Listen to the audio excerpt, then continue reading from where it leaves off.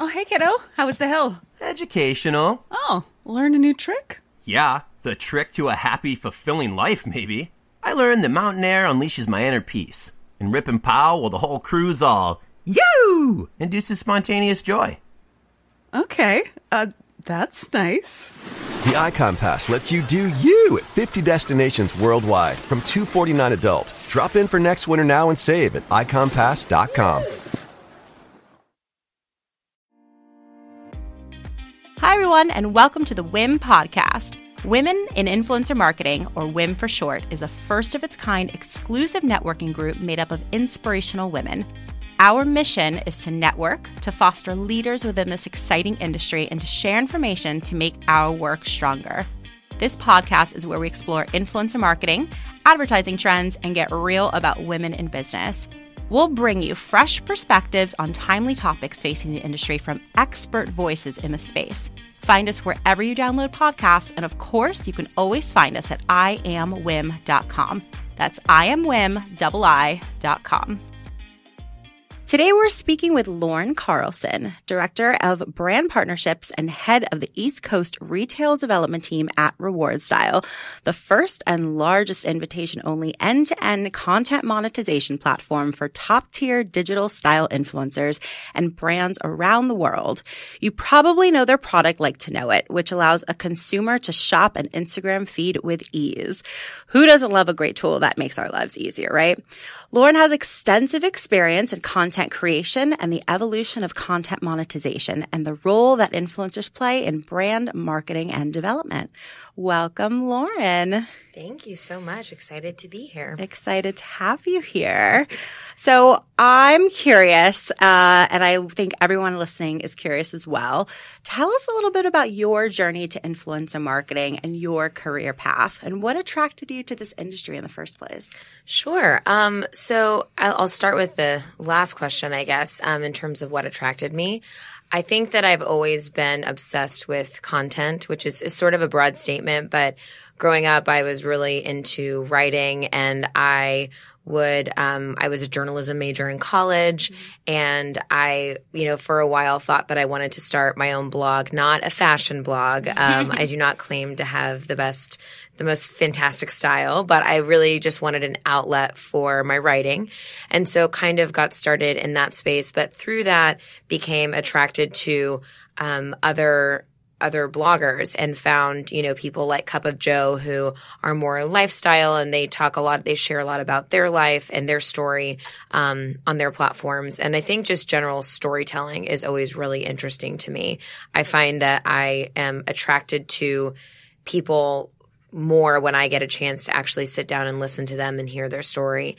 And I think that this space, the internet, blogs, and now Instagram and other platforms are really amazing in that they enable people to share their stories and really connect in meaningful ways. And so I think that's really what drew me kind of, I think, to the industry. Mm-hmm. But I've actually been in tech since I graduated. So I majored in journalism, and I graduated in 2009. Me too. Okay. 2009. Nice, yeah. nice. We were talking about that Oprah reference before we got into this podcast. We're both fans of Oprah. Love her. And we were saying, it's rare that people in this industry are old enough to have watched Oprah. I know. So you have to have graduated in 2009 or before. Right, exactly. And after that, it's like question mark. It's like, never Oprah? seen it. Oprah? Who's that? Yeah, go on. I interrupted you. No, but I so graduated in 2009, and there wasn't a market for much at that point, but definitely not for journalism. No one wanted to pay me to do anything. And so I was in Austin, and Austin is sort of the, Silicon Valley of the Southwest. And so I literally found my first job on Craigslist.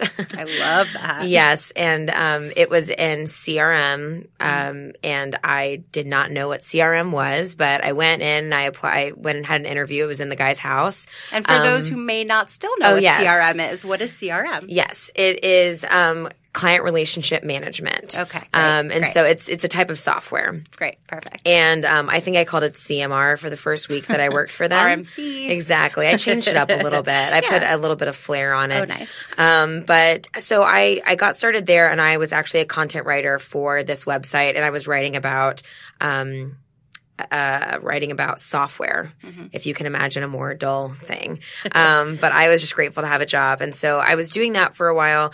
But through that, I got to actually interview a lot of experts. And I was doing a lot of my writing was really more kind of a journalistic form. And I found that I did that for about 4 years. And I found that the most exciting part of that job was not sitting behind a computer and writing all day. And it was actually having the conversations and meeting with people. And if you've met me before, you know that I'm an extrovert. And so I love just like being out and talking with people and having those conversations. So I did that for 4 years and then realized that about myself and then looked for something that would kind of give me an opportunity to be more client facing and to have something, that fit my skill set better. And I sort of fell into reward style. Like I said, I already had the general interest, but one of my best friends was previously working at Bain Consulting. She was brought on to reward style by Amber Vence because they went to SMU together. And she was brought on to start their sales and marketing team, which was a misnomer at the time. I don't think anyone, I never did marketing, but I was brought on the marketing team. And so she was tasked with building her team and she convinced me to move to Dallas and work with her. And so I went and had like drinks with Baxter and he liked me and the rest was kind of history. And so how was that transition for you? I mean, it had to have been, moving cities and, Right. transitioning, careers to a certain extent. I mean, how was that transition for you? I was super excited about it. I was less excited to move to Dallas from Austin. I was a diehard Austinite. They brainwash you there. It's all the breakfast tacos and great outdoor space, And live music. Yes. And I loved my life in Austin, but I was so done with my job. And I think when I first got it, I knew that it wasn't for me, but I wasn't in a position to, look for something else or really take another job. I was just lucky at that time, as we all were, to like have anything. I was just going to say, you graduated in a difficult time for a job. Yeah, difficult economy. Yeah. And I paid for college myself, like through student loans. And so those bills came right after you graduated. Yep. And that was a good lesson to learn, though, I think, is that like you can really do anything if you need to. And you just like, if you work hard, you can make it work. And it's okay if you don't love your first job out of college, because I definitely didn't, but I learned a lot of good lessons there. So I was really so excited to make the move. And so in terms of a career shift, it was one that I was chomping at the bit for and excited about that opportunity. And Reward Style was a startup, but the company I'd come from was also a startup. So I was very comfortable in that with a lack of structure and kind of quick changes and stuff like that. And then moving cities, I'm from Dallas originally. Okay. So I actually moved back home, back into my old bedroom initially because it was a quick transition. And how was that? It was a humbling experience. Humbling is a good word, right? Humbling, yeah, it was good. Good. It teaches you a lot, I'm sure. Oh yeah, right? It was great. I mean, it would put me in a great position to not be stressed about. I think I only lived at home for maybe the first 6 months and just kind of took my time getting acclimated and getting used to the new job, but. Anytime someone can live at home, I'm like, there is no shame in that game. Shame. Like, do it if you have parents and that support system that'll let you do it and you can save money. Like, why not? Absolutely. If my parents would let me and my fiance move back in, we might consider it. You're like, someone to do my laundry and like give me a hug all the time. I know. How could you say no to that? I know. It's humbling, but it's also amazing. Like when I moved out, I think I still would go back home on Sundays for dinner and do my laundry. Yeah. Until I was probably like 28 years Yeah. old. Until I moved to New York. I love it. And then your parents followed you here. No, I'm kidding. Yeah. I wish. No, that's great though. And I love what you said too, that, you don't have to love your first job. I think that's a pretty powerful thing. I feel like I'm just taking myself back to, having when I just graduated college and there's so much pressure, that you studied 4 years and I'm sure everybody's asking you, what's next? Like what's after school? And you have all of these hopes and dreams for yourself. And then reality hits, what's available. The job market might be difficult at the time, potentially. There's a lot of competition. And academia only sort of prepares you for what it prepares you for. Exactly. Yeah. And I think, a lot of people have a dream job in mind. Yeah. But we don't realize a lot of times that there's so many steps that are going to need to come before you actually get that dream job. Yeah. And and especially I think that there was, graduating is a humbling experience because I was used to being, I did well in school. I was super involved. I was like head of some organizations. And so I felt like a big fish in a smaller pond. And then I got thrown into the big pond and realized that I didn't actually have any real experience. I was really good at being a college student. Yeah, girl. But, and so just realizing that it's okay to take those steps and it's okay to not have the dream job when you graduate. And it's interesting because when you talk about a lot of the origin stories of some of the bigger influencers, Like to Know It actually just released a book where we talked about, I think there's 100 influencers profiled in the book and talking about their origin story of how they got started. And a lot of them were doing jobs that they didn't love. Maybe it was a first job or maybe they got stuck in a certain industry or a certain role that, you look up and it's 3 years later and you realize like, oh, wow, I still don't love this. I'm not inspired. And that's where a lot of influencers got started because they realized I want to do something different. And maybe that traditional role doesn't exist. So I'm going to carve it out on my own. I'm going to start my own blog. I'm going to start telling my own story, which now when I think about the industry, what I love about it is that it really is a bunch of individual entrepreneurs, male and female, that are starting their own businesses and telling their own stories. And it's such a unique opportunity. And I'm so impressed when people take advantage of that. Absolutely. I could not agree more. Everything. Yeah. I mean, first of all, it's, being an influencer is the epitome of entrepreneurship. I mean, part of the reason, I ask influencers, I ask people in the industry, how did you end up here today? No one studied this in school. No one's parents said like either you can be an influencer or you can work in influencer marketing someday. It wasn't something that existed. So I love the people who work in this industry for so many reasons, but mostly because they're dreamers and they think outside the box, a lot of the time. But I really want to dig in a little bit deeper to, the path to where you're going. Again, I feel like whether you're on the creative side or the industry side, our side, right? You have to have so many different skill sets. Talk to me a little bit about, what you learned from whether it was being a journalism major to, your first job working, at a CRM. And, talk to me about those skills that might not necessarily seem transferable to where you are today, but absolutely you used in your role at Reward Style. Totally. A big part of my role now, and really I guess has been from the beginning, is client interface.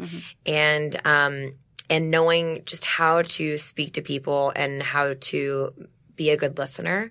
And I think that that's something that definitely through journalism, you interview a lot of people. And I was always walking around with a recorder and, having these conversations and knowing the right kind of questions to ask and being able to sit back and listen. And again, I'm a chatty Cathy, so that was always a hard lesson for me to learn. But I found that if you give people time to speak and to let them know how you feel, then you're really going to get a full understanding of what they're looking for or their story. And so from a client perspective, I love working with with my clients and from both on the influencer side and the brand side. I do a lot more brand facing stuff, but earlier on I was doing a lot more influencer facing. But really just digging into their needs and not going in and assuming that you know what they want. Because sometimes your assumptions are right. Like there are, a lot of people, every brand has goals that they need to meet. Like sales are a given. There are certain things that they are looking for. But learning how to ask the right questions and be a good listener and let them just talk and not talk over them was a huge lesson that I think is applicable to our industry and to literally every industry. Absolutely. Even interpersal relationships. Oh my God, you just read my mind. Yeah. Like this is good things to do with your friends, your family, significant others. Yeah. But I think that's something that I consistently, and when I manage a team of all young women, which is such a unique opportunity for me and something that I really, a part of my job that I'm not really necessarily measured on, but I love it and I invest a lot of time into it because people invested time in me when I was younger, and I think that I grew a lot from that. And one of the big things that I tell them is ask questions, and then when you ask the question, just sit back and listen, and let them talk, because you'll get all the information that you need. And if there's something that they're like concerned about saying or asking, let the silence sit for a little bit, and then it's going to come out. I love and that. Yeah, and just like those sort of like lessons, and it's something that I think you don't learn until you learn by, I guess, like by practice over time, but it's definitely a good one to figure out earlier rather than later. Definitely. I remember at, internships that I had, and I don't know, I'm a curious person sometimes to a fault. And so with, going and having so many different internships, I would take each person who worked in different departments out to breakfast or to lunch and just like love to pick their brain about so many different things. So a curiosity, I feel like, will get you so far, but coupled kind of with what you're saying, I think is like the magic, right? It's really asking the right questions and truly, truly listening. Absolutely. And to your point, I think another big thing is not being intimidated by people.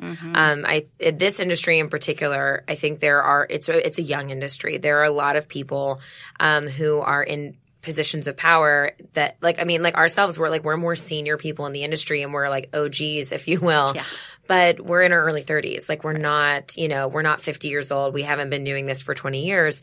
But sometimes you're sitting in a conference room with somebody who is somebody who is the CMO of Coach or Ralph Lauren or something. And it's easy to be intimidated by that. But I think, just understanding your value and trusting like what you're bringing to the table is something that they're looking for is always what I kind of level set before I go into those meetings and have to tell myself, you are experienced. You are actually one of the best at what you do. This industry hasn't even been around for that long, so we are kind of the experts. And these people wouldn't be bringing you in unless they wanted to hear what you had to say, and like building up your confidence in that way. Absolutely. And also, I don't know, I love to mentor young men and women, but there are a lot of women in this industry, and I think there are lots of, we talk about this in WIM a lot, about just like women's issues in the workplace and ways to navigate all of that. And I think that one thing that I like to instill in young women is the idea that, all of these nerves and all of these, oh, I'm so nervous to go up to that person and what if. But I always like to tell people, which I think is so true, like people are so flattered when you come up to them and want to learn from them. Totally. So I think that it's also the way that you present it. I think that it's being respectful of people's time is one thing, because if someone is pretty senior, don't expect that they're going to be able to talk to you for an hour right then when you walk into a room. Go through, whoever books their appointments, do it in a really respectful, professional way. But also just know, and hopefully this will alleviate some fears, people love to know that they're respected and that their opinions are valued and that you want to learn from them.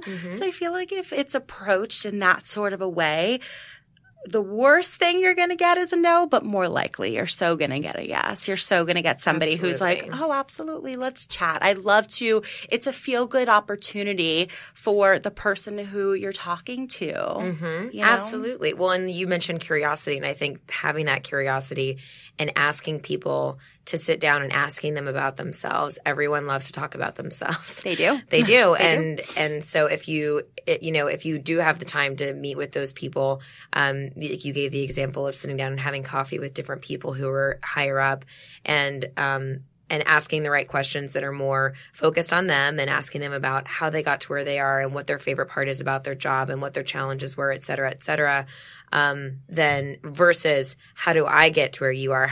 What do I need to do? And like really focusing that curiosity toward them. Yeah, I think that everyone is going to be so open to that. And then from a client perspective, not sitting down and saying, what are you struggling with? Like, what are your challenges? What are your goals this year? And what have you been doing in the past? What's worked? What hasn't worked?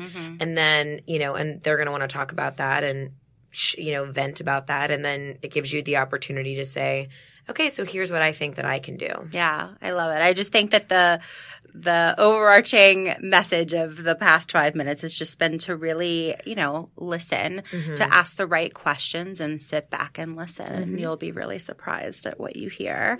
And pleased. Let's get a little bit more into reward style. I love what you guys do, and I would venture to say that a lot of influencers really love what you guys do because they're able to, make a very comfortable living from it. It's an additional source of revenue for a lot of them. Talk to me a little bit about the monetization piece of it, like specifically multiple revenue streams. It's so important to influencers. So in terms of reward style, break it down for us a little bit. Like, how does an influencer make money from reward style? Yeah, absolutely. So I think what's great about reward style is that we were started by an influencer. And we always say, part of our mission statement is that our goals are to help influencers monetize their content. And, the influencers are in our mission statement, and that continues to be our focus. And really our goal is to make sure, and to the point that we talked about earlier, where influencers are maybe starting their blog from a side job, they're entrepreneurs. A lot of them are learning this stuff on the fly as they go. They don't come in as like a web developer and, a content expert or a photographer. I've never heard that. Right. That's very rarely the origin story. Right. And so they're learning all of that. We designed a platform that makes it easy for influencers to really just it's a vehicle they can get in, turn the key and go. And so, when an influencer is on reward style, they're able to use trackable links. We've developed relationships with over 3,000 brands globally. And so rather than them having to go individually to, a Kate Spade or a Bloomingdale's or a Nordstrom and say, oh, I'd like to use your links on my blog and I can, here are my stats, here's, my value that I can add. We've already built those relationships and we've negotiated great commission rates for those influencers so they can easily go in, grab links, share them on their blog. Through our Like to Know It tool, they can share it on Instagram as well and drive traffic and sales through that tool. And they're able to then engage with their audience in an organic, real way. And those links that used to just be to a Bloomingdale's.com are now a reward style link to Bloomingdale's.com. Their readers don't notice any difference. They're still driven to the website, but then that tracking's on the back end and we can then see what those traffic and sales look like. And we can reward the influencer for the sales that they are driving for these brands. I love that. And they have an incredible ability to do that. Obviously, the entire industry is built around that. And in addition to that, so that's kind of on an organic level, but also as the industry has evolved, there are a lot of brands that are really interested in developing more dedicated partnerships with influencers. This is a lot of what you do. More and more, it's a lot of what I do, helping brands develop programs where they are working with dedicated influencers and paying for specific content around a specific story they want to tell. Holidays coming up, we're working with a lot of brands around their holiday story and partnering with specific influencers who can tell that for them. And so that's another area where influencers can earn, obviously, creating dedicated content for those brands. And so how does an influencer begin with the organic content? Because I feel like, well, here's a question. How does an influencer get started in your network? Are there sort of metrics? Can any influencer just, have access? How do they begin in the network? Yeah, great question. So there are a lot of options out there for influencers who are looking to monetize. And many influencers actually work with multiple companies.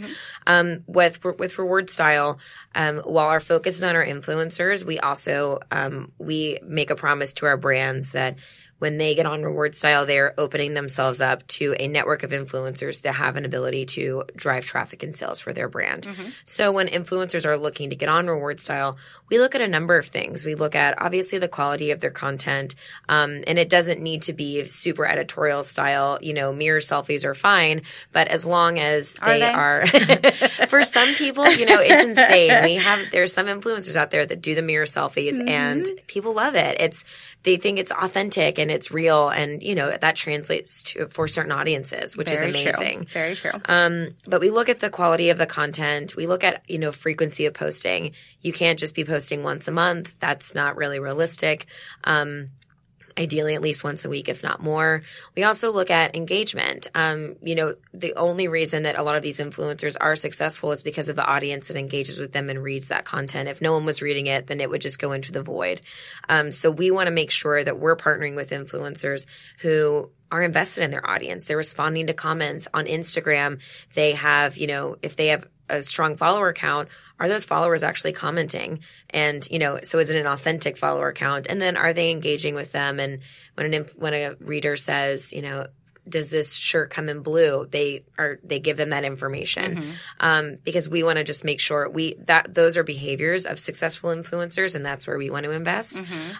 So there's a group of, KPIs really that we look at for influencers when they apply. What would you say are the top 3 descriptive words of a successful influencer in Reward Style's eyes? Oh gosh, I think it would be engaged,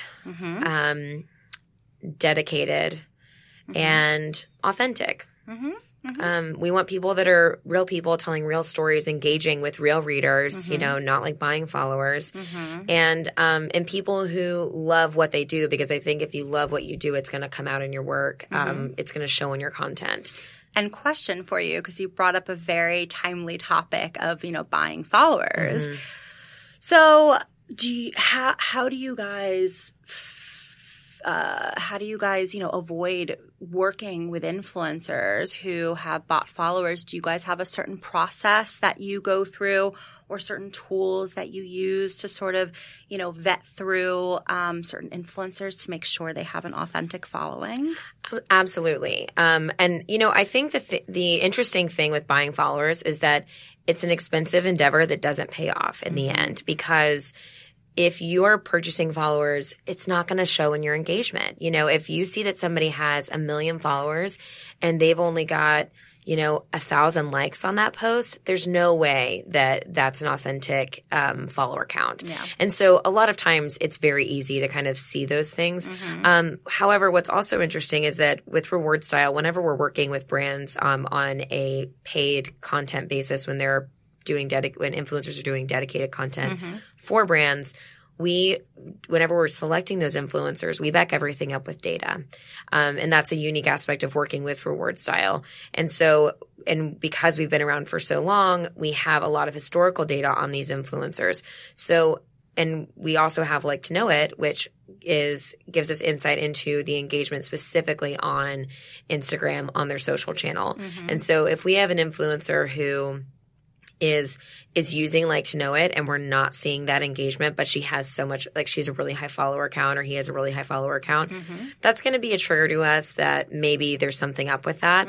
And at the end of the day, if they're not driving traffic and sales, they're really not going to show up on our radar. So the influencers that we're casting, and not to say that you need to be driving 50,000 a month, you can be driving meaningful sales. We cast micro influencers all the time, but it's kind of like the proof is in the pudding. Like we will see it in the data if that follower count isn't authentic. And so that's kind of because we back everything up with data. It is really actually pretty easy for us to confidently cast influencers knowing that the readers that are reading that content, the followers that are liking that content are real people. Yeah. No, that's great. And it makes a lot of sense because I actually feel like from an influencer's perspective or from a manager's perspective, we've used reward style data before to show, other brands the value of influencers, because there are only so many tools out there where you can really show, affinity towards sales and like actual sell-through rates. And so if they're part of a great network like Reward Style, there actually is hard data there that we can show, which has proven a lot of value in the past and continues to. So I appreciate that you guys are such a data-driven company. And like you said, you've been around for so long that there's like real historical data there too. Exactly. Yeah, definitely. And so, so we have like certain metrics that you look for influencers to join your network. And, you've described a little bit about, what makes them successful. Let's dive a little bit more into that, So when it comes to the affiliate piece in particular, are there any sort of strategies that you guys sort of tell influencers that they should take in order to, see success in driving sales? Are there any tips and tricks that you've given them, or just anything that you've seen influencers do that you can say, well, that across the board is something that most influencers should do?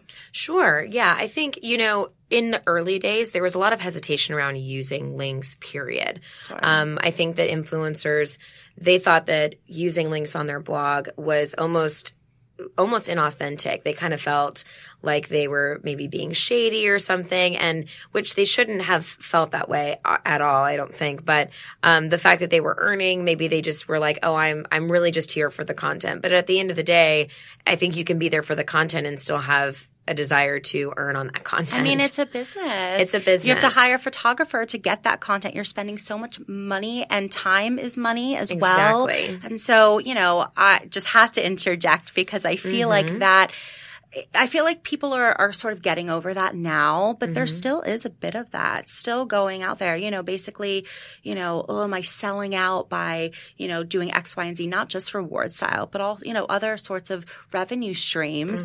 And I wonder if it's partially a gender thing, to be honest. Potentially. Yeah. But regardless, in my opinion, and I don't know, I'd love to hear yours. I mean, it's a business at the end of the day. And so I think that it's how you present it to your audience. I think that's hugely important.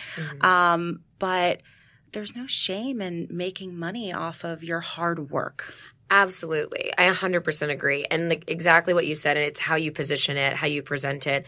And going back to authenticity, I think that if you're honest about it, and the FTC actually requires that you're honest about it. Sure. So you do need to be upfront about it. But I don't think that anyone's going to shame you for if you actually bought a pair of jeans that you really love, linking to those. I actually get frustrated. Every once in a while I'll see, come across a blog, and, it's great content. I scroll through and they're not using links.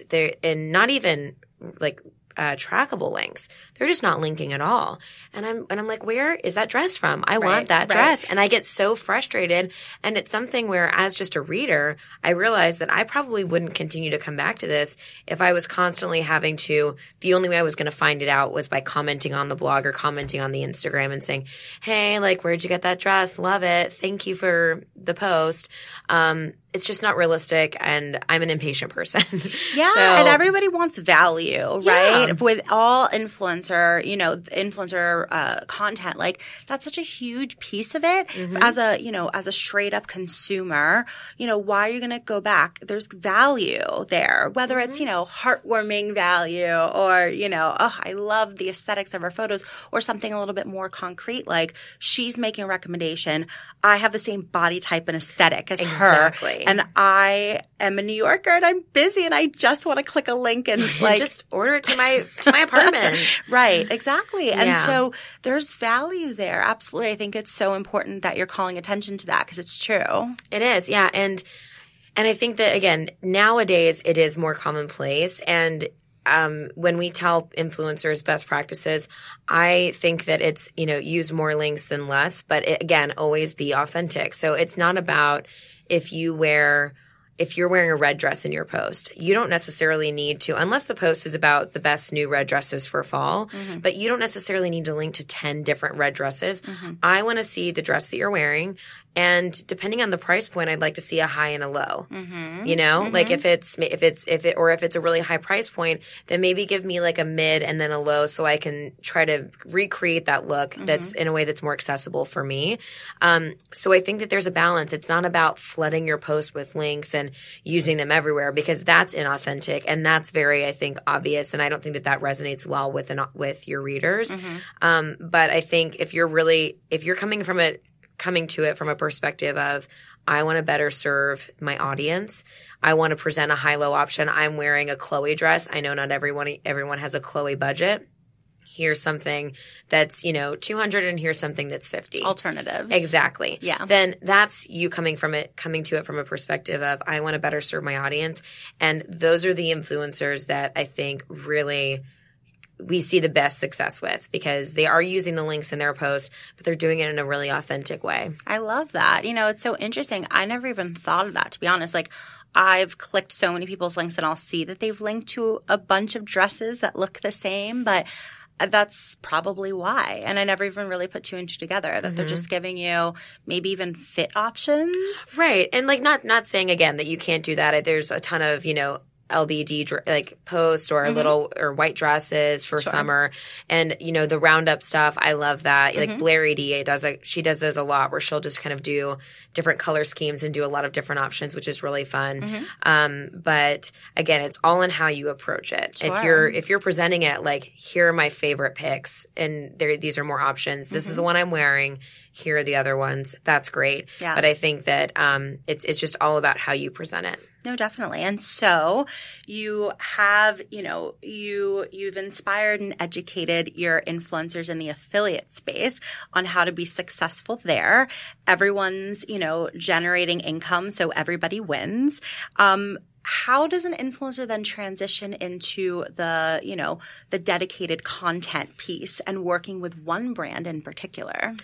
That's such a great question. I think that from our perspective, we obviously, my clients are brands for the most part at this point. And so brands come to us and they have, what they're looking for. And like I said, we use a lot of data to cast. When influencers are interested in partnering with a specific brand through Reward Style, what I usually recommend is that they start linking to that brand a lot, because I need you to get on my radar. I need to see how you perform for them. And if you perform well, then I'm happy to put you on. And again, performing well doesn't mean that you drove $100,000 for them. But if I can prove that your audience clicked through and that they did, some people made a purchase, then that is really interesting. And for brands, more and more, they're wanting to tap into new relationships. A lot of brands have separate budgets. They have the budget for their, what we would consider more brand ambassador group, the like diehards who are always linking. They love them.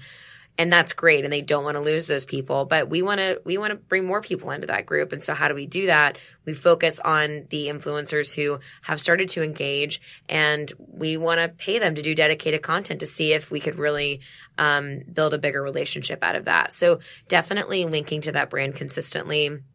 Getting your audience familiar, because that way you're going to show up just from a data perspective. But even outside of that, I don't think that there's any shame in reaching out. And this kind of goes back to our earlier conversation about just, when we were getting started and conversations that we were having, not being intimidated by people. If you want to work with a brand, you should do some LinkedIn stalking, some good old-fashioned LinkedIn stalking. Yes. Find the person who is in charge of influencer marketing, who's in charge of, experiential, whatever it might be. When you do a little bit of digging, you'll kind of find the right titles, and just reach out and see if they're interested in sponsoring something. And also come to them with a story. Don't come to them asking. This, again, goes back to our previous thing. Ask them what they need, what stories they're telling this season. How can I help you? Exactly. Like, here's what I have to bring to the table, and I think it's a really good fit because of XYZ. I'm traveling. I have a trip coming up that I'd love to partner with brand X on. Is this in line with what you guys might be looking for? It could be a good partnership. And presenting it that way is really powerful. And our brands, it's always really great because we have brands who we work with really closely that have ongoing programs with us. So they're running stuff through Reward Style, but they'll reach out and say, hey, I got this email from so-and-so. Let's put her on something. And I'm like, great, you're the boss. And we do that. And so it really, we've seen it work, whether it happens through Reward Style or whether it happens individually, just directly through the brand. But if you don't ask for it, then it's not going to happen. No, absolutely. And being really specific about what you can do to help them, right? Not just, I deserve this. Absolutely. Yeah. And I think that, and there are people that, I think if you do that once or twice, you'll learn quickly that does not go over well. But in general, I think if you want something from somebody, no matter what industry you're in, you have to approach it with what you can bring to the table and why they should want to give that thing to you. Right. Absolutely. And how you can help everybody's bottom line. Exactly. It's a business. Absolutely. For sure. And so doing a little LinkedIn stalking. I love that. Just kind of connecting to the right people. That's great. And then does everybody in the Reward Style network have a liaison in Reward Style that they can speak to and maybe sort of ask these questions to? Absolutely. We have a lot of resources on our website. So we have a whole section of our blog that's dedicated to content around kind of everything from SEO for your website to how do I work with brands and how do I build those partnerships. So we try to provide a lot of resources to influencers and just like a general level kind of an FAQ format. However, every influencer that's on Reward Style has an account manager, and whether it's a specific person, they have a person's name, or it's just our influencer support team who are real people. It doesn't go to like some, it's not automated answers. If you send an email to that team, they're going to get back to you. And so if they do have questions about that, they can absolutely reach out. Of course, in my Instagram profile, I have, Reward Style, like to know it. And I get DMs all the time from influencers who are asking, more information. And that's not even necessarily my role to work directly with the influencers. But I'm always happy. I will point them in the right direction. I will connect them with the right person. Or if they just reach out and say, hey, I'm really interested in working with brand X and I can work really well for them. And I know that you work with the brands. Could you just put me I want to put myself on your radar. I literally put them on my radar and I'll email our team and say, hey, here's this. Like, let's see if we can put her somewhere, because I appreciate that. I appreciate somebody who reaches out and asks for what they want. Absolutely. If you don't ask for it, no one's going to know. You need to do that so much more often. Exactly. I mean, what's the best way to get what you want in life? It's by putting it out there in the universe.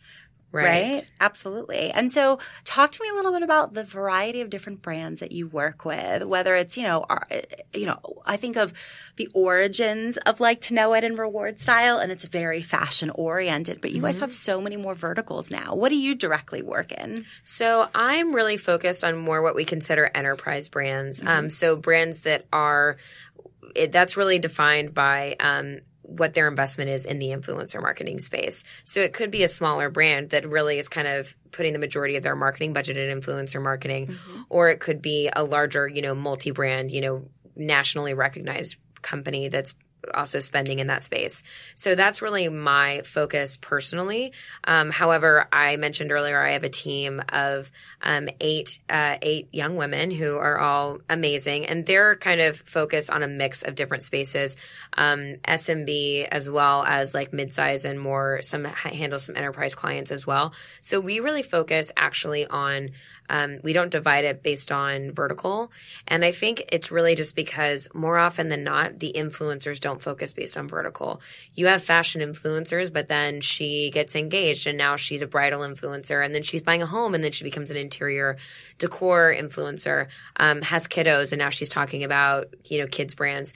And so we've really, I think in an effort to make sure that each of our account managers that works with the brands does have a breadth of experience and isn't pigeonholed, we do have account managers that'll have a few home brands, a few beauty brands, a few fashion, some lifestyle, maybe some travel or a hotel brand.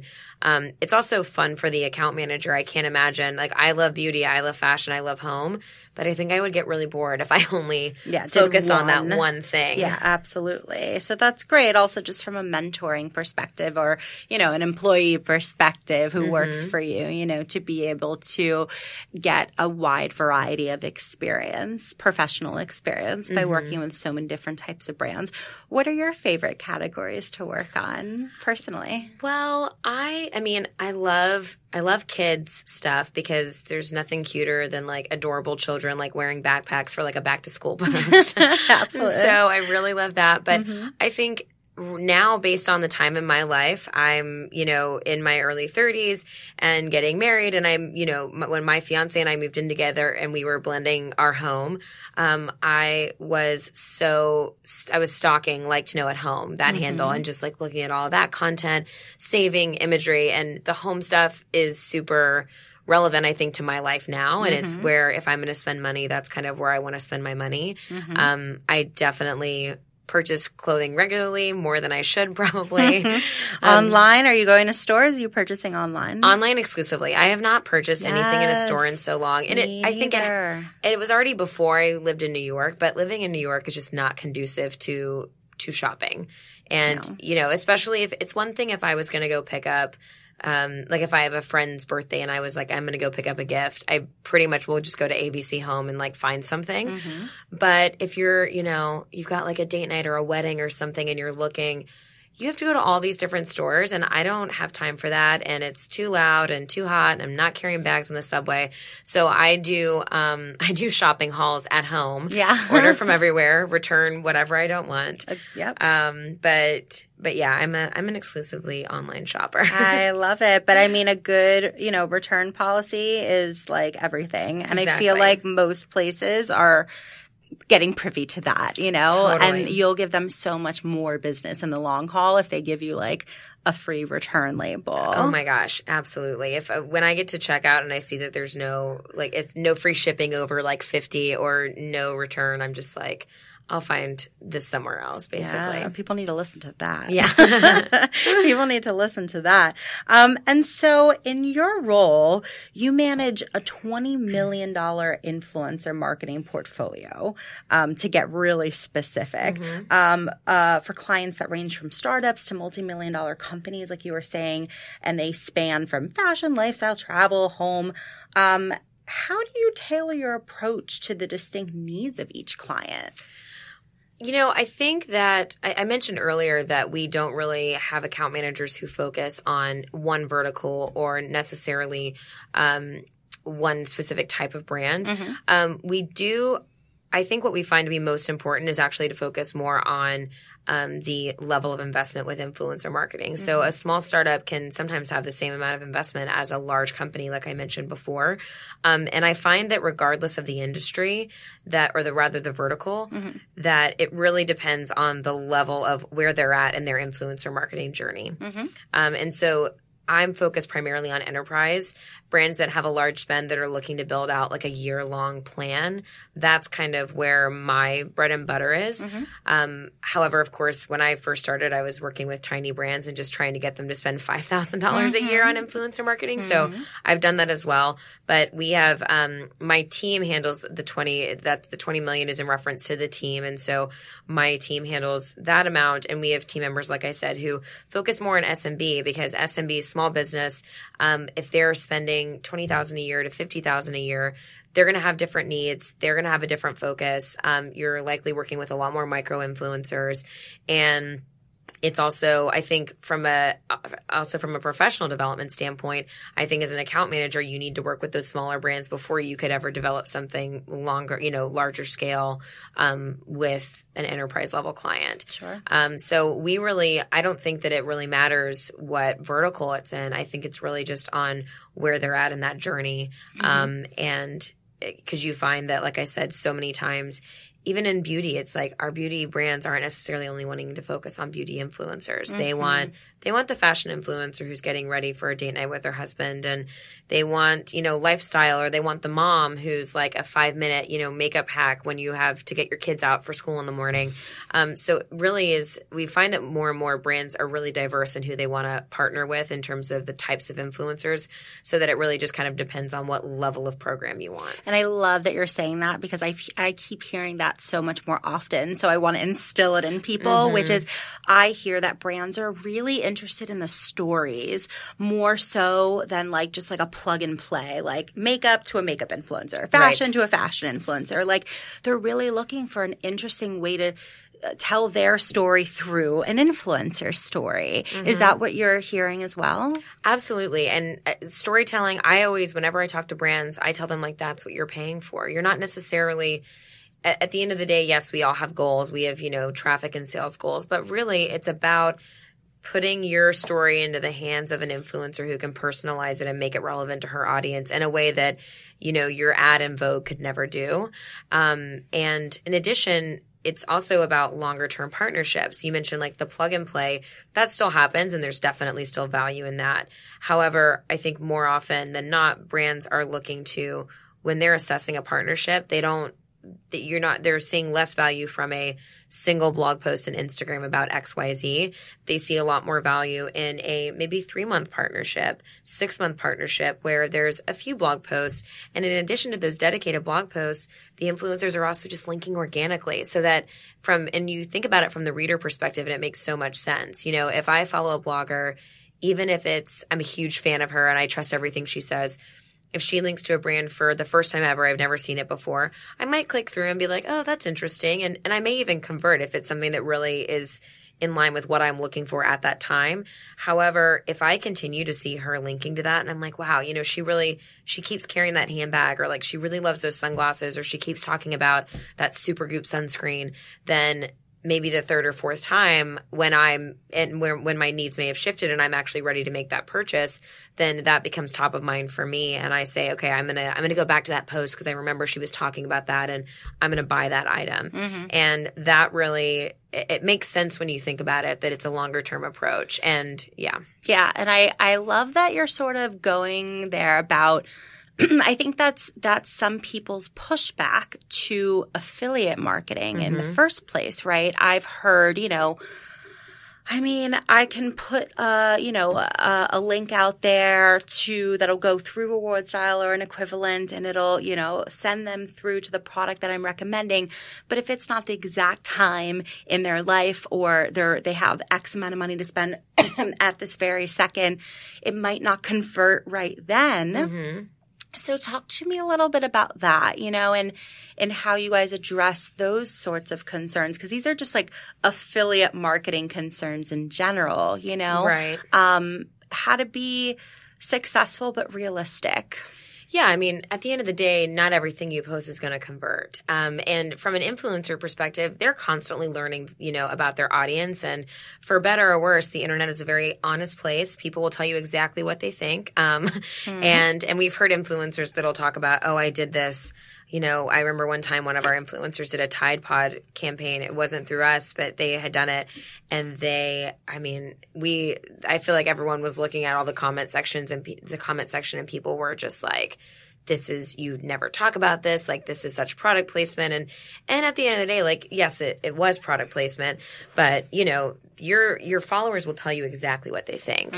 And so I think that really the key is understanding that, yes, not everything is going to work, but as long as you're posting stuff that is true to you, then that's what matters. And from a brand perspective, if you're partnering with a luxury brand and you post about like their bag, and the bags, you know, are retailing at over $1,000 a bag, the brand is also very realistic about that. I very rarely work with brands who have extremely high price points that have expectations of people, you know, of getting necessarily a positive ROI.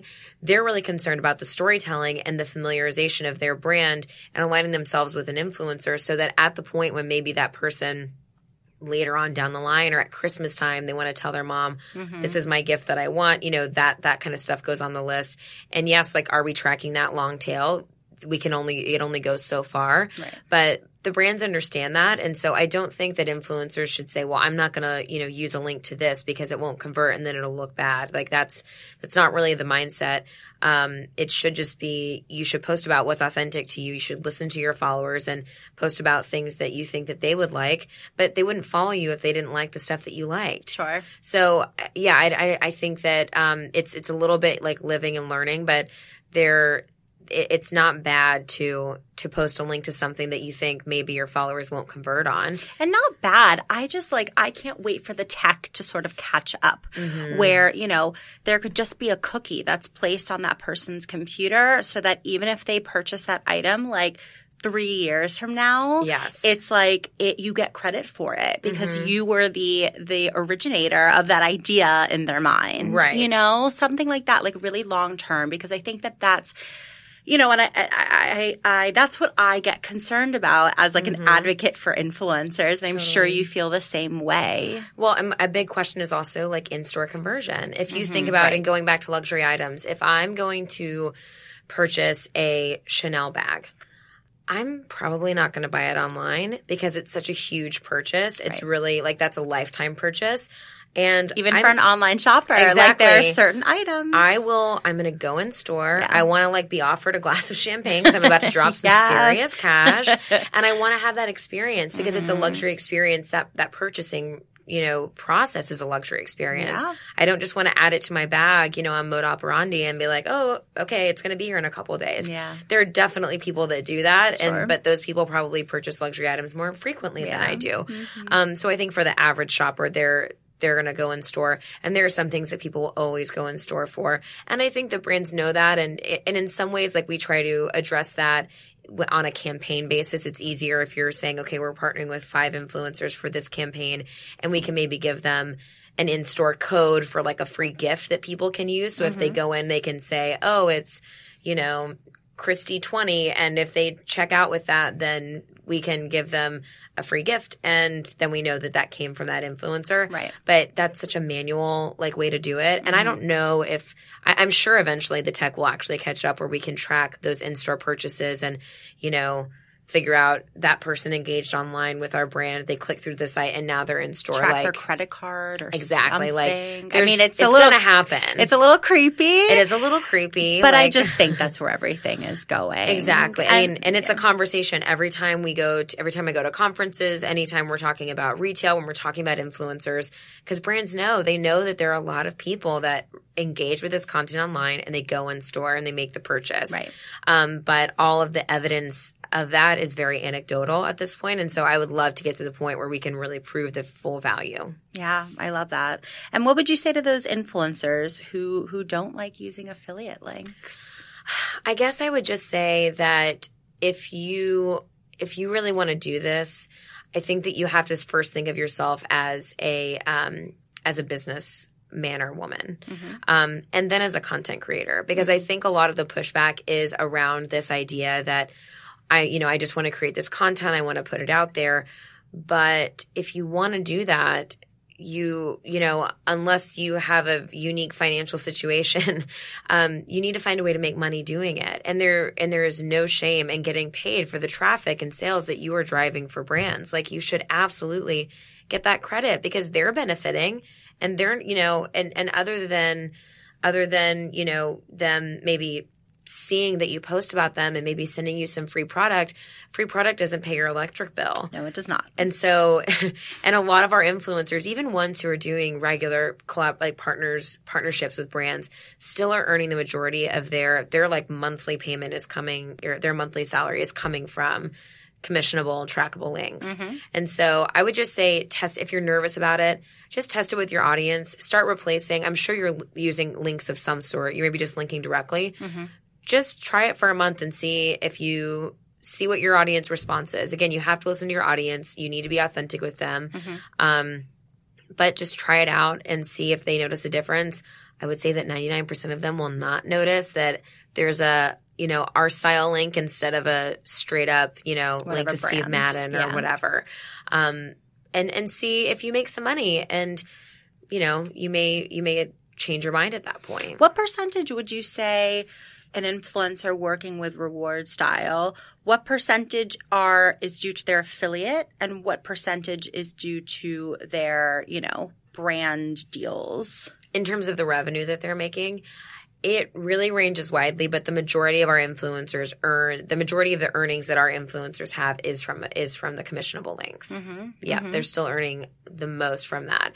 And there definitely are, I think the exception would be if there are influencers who are in a longer term partnership with a brand that they're getting, sort of a monthly payment for a longer term thing. And how do influencers get those longer term deals? I think that's all that influencers are looking for these days. I would say take initial, if there's an initial partnership that comes up, take it, and because the brands it's a business, they're going to assess who has the most value for them. And I always tell influencers to try to go above and beyond when they do a partnership. And going above and beyond doesn't mean giving away free content necessarily. I think that there's a misconception that if you're being paid for a blog post in Instagram that you actually need to do going above and beyond would be doing like 4 Instagrams or doing like 3 extra blog posts.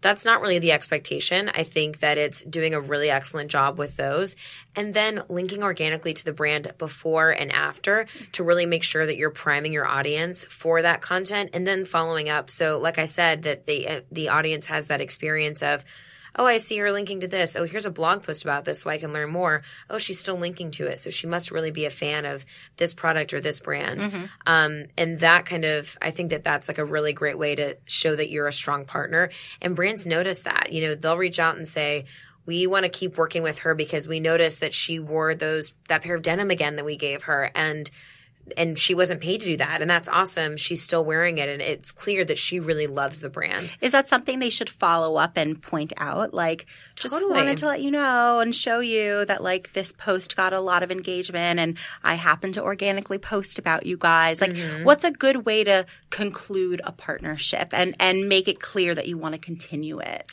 So we actually work with on the brand side, we do a full recap showing the full performance for influencers and what's unique, again, going back to the data. And what we always encourage influencers to kind of do that additional linking because when we show the full performance, we don't just show the performance from that blog post. We actually show how much revenue and clicks that influencer drove from the time that they posted to 6 weeks after. So the influencer doesn't necessarily need to reach out and say, oh, I did this extra stuff because it'll come out. We'll show, okay, they drove $500 from that blog post, but then they drove, at the end of it, they actually drove in total $1,500, which means that they were organically linking in other places, and those were obviously converting. Or they drove this much traffic on the post, but this much overall. So we like to show that, again, we like to focus on the full story and show the full value of that partnership.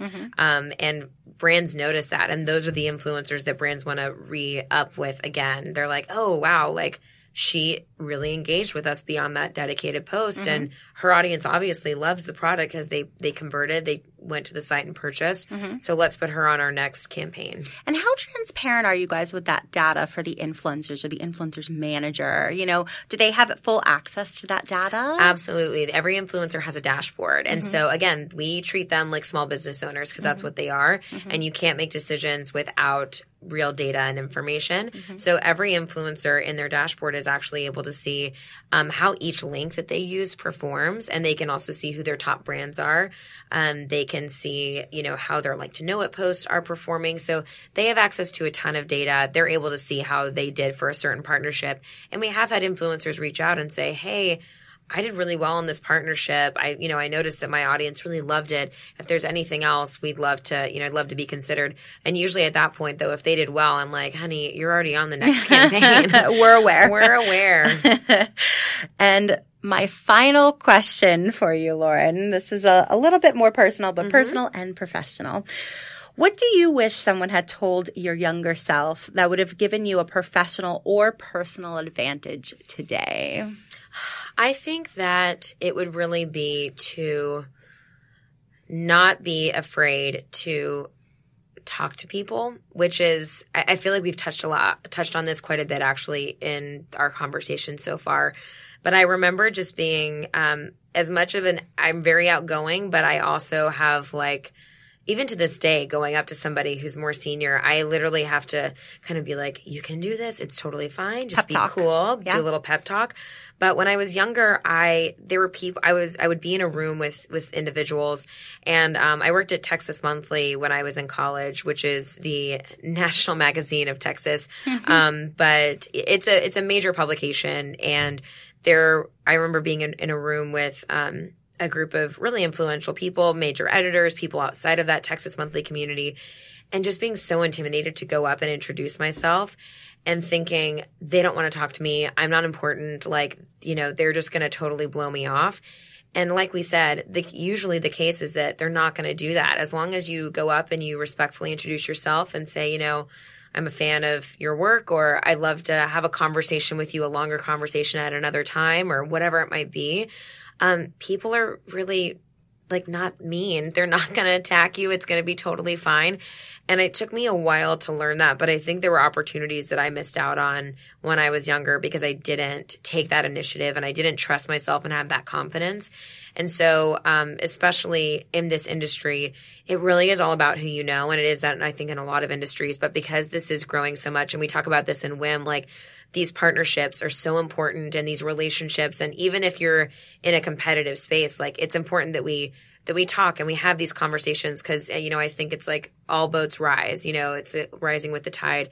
And so not being afraid to go up and introduce yourself to somebody and have a conversation with them and not be worried about like, oh, am I not important enough? Am I not high up enough for them to actually have the conversation? Because even a CEO of a company I was at a brand recently, and the CEO is the namesake of the company. And he walked by and I was like, oh, I think that's like him. And a part of me initially was like, I want to say something. And then of course I caught myself and I was like, I'm not important enough. Like he doesn't want to talk to me. And then I was just like, no, you're going to get up and just say hello. And I introduced myself and I said who I was. And it's like, oh, it's great to meet you. Like, oh, I know we work with you guys. It's like so great. And it's not like my life was changed in that moment, but those small things make a difference. And if he's assessing different programs, if his marketing team comes to him and says, this is where we think we should spend our money, maybe that moment will stick with him and we'll get that budget versus a competitor. And so I think just not being afraid to go and have those conversations and introduce yourself is like such a huge thing that most, especially females, I think struggle with this way more. And you just kind of like got to get over it and put on your big girl britches and just go introduce yourself to people. And I love that. And the only thing that I'll add that's been my experience personally is just that I feel like the older I get, the more I realize that networking isn't about putting on this persona or of, I'm an equal, I'm professional enough, I'm this, I'm that. The best networking really happens when you just really get in touch with who you are and feel comfortable enough to be that person. Absolutely. Because it's about building relationships and just being natural and being comfortable. And sure, there's talk about the business aspect, but what's memorable is probably something completely unrelated. Like I personally love to foster dogs, right? And so if I go to a networking event and I'm just like, oh, I got to tell you about this dog that I just fostered and they happen to love dogs as well, that's probably going to be what's most memorable to them at the end of the day. Something personal, something real that you connect over. And then you can talk about the business. Absolutely. And that also I think it also throws people off their guard a little bit if you go in with something personal. I love that. I totally recommend that, especially with like new clients or just meeting someone new. Start off with something personal, even just asking them like how their weekend is or, do a little bit of reconnaissance and see, go to their Instagram, see like if they were traveling recently and then you can say, oh, like where have you traveled recently? You already kind of know because you're a bit of a stalker. But yeah, I mean, I think having those real conversations, it makes people relax. And then when you do have the business conversations, it's so much easier. And yeah, I think that people respond so much better to that. People respond well to it, but also I would hope that it inspires a woman or a man who's the one approaching the person in power to just feel a little more comfortable. Yeah. It's not as high stakes of a situation as you maybe convince yourself that it is. People will respond really well the more that you're just comfortable being yourself. 100%. And they're going to remember you for that too. Yeah, absolutely. Lauren, thank you so much for chatting today. Where can everyone find you if they want to connect with you? Well, as you said, Director of Brand Partnerships at Reward Style. So you can find me on Instagram at Lauren A. Carlson. I'm getting married soon, so I may have to do an Instagram update, but TBD. And feel free to LinkedIn stalk me. I love that. I do it to everyone else. So perfect. Yep, you can find me there. Thank you everyone so much for listening. If you liked what you heard today, don't forget to subscribe and share this podcast. We love comments, so comment on this podcast and we may shout you out on our next episode. Join us next time and thanks for tuning in.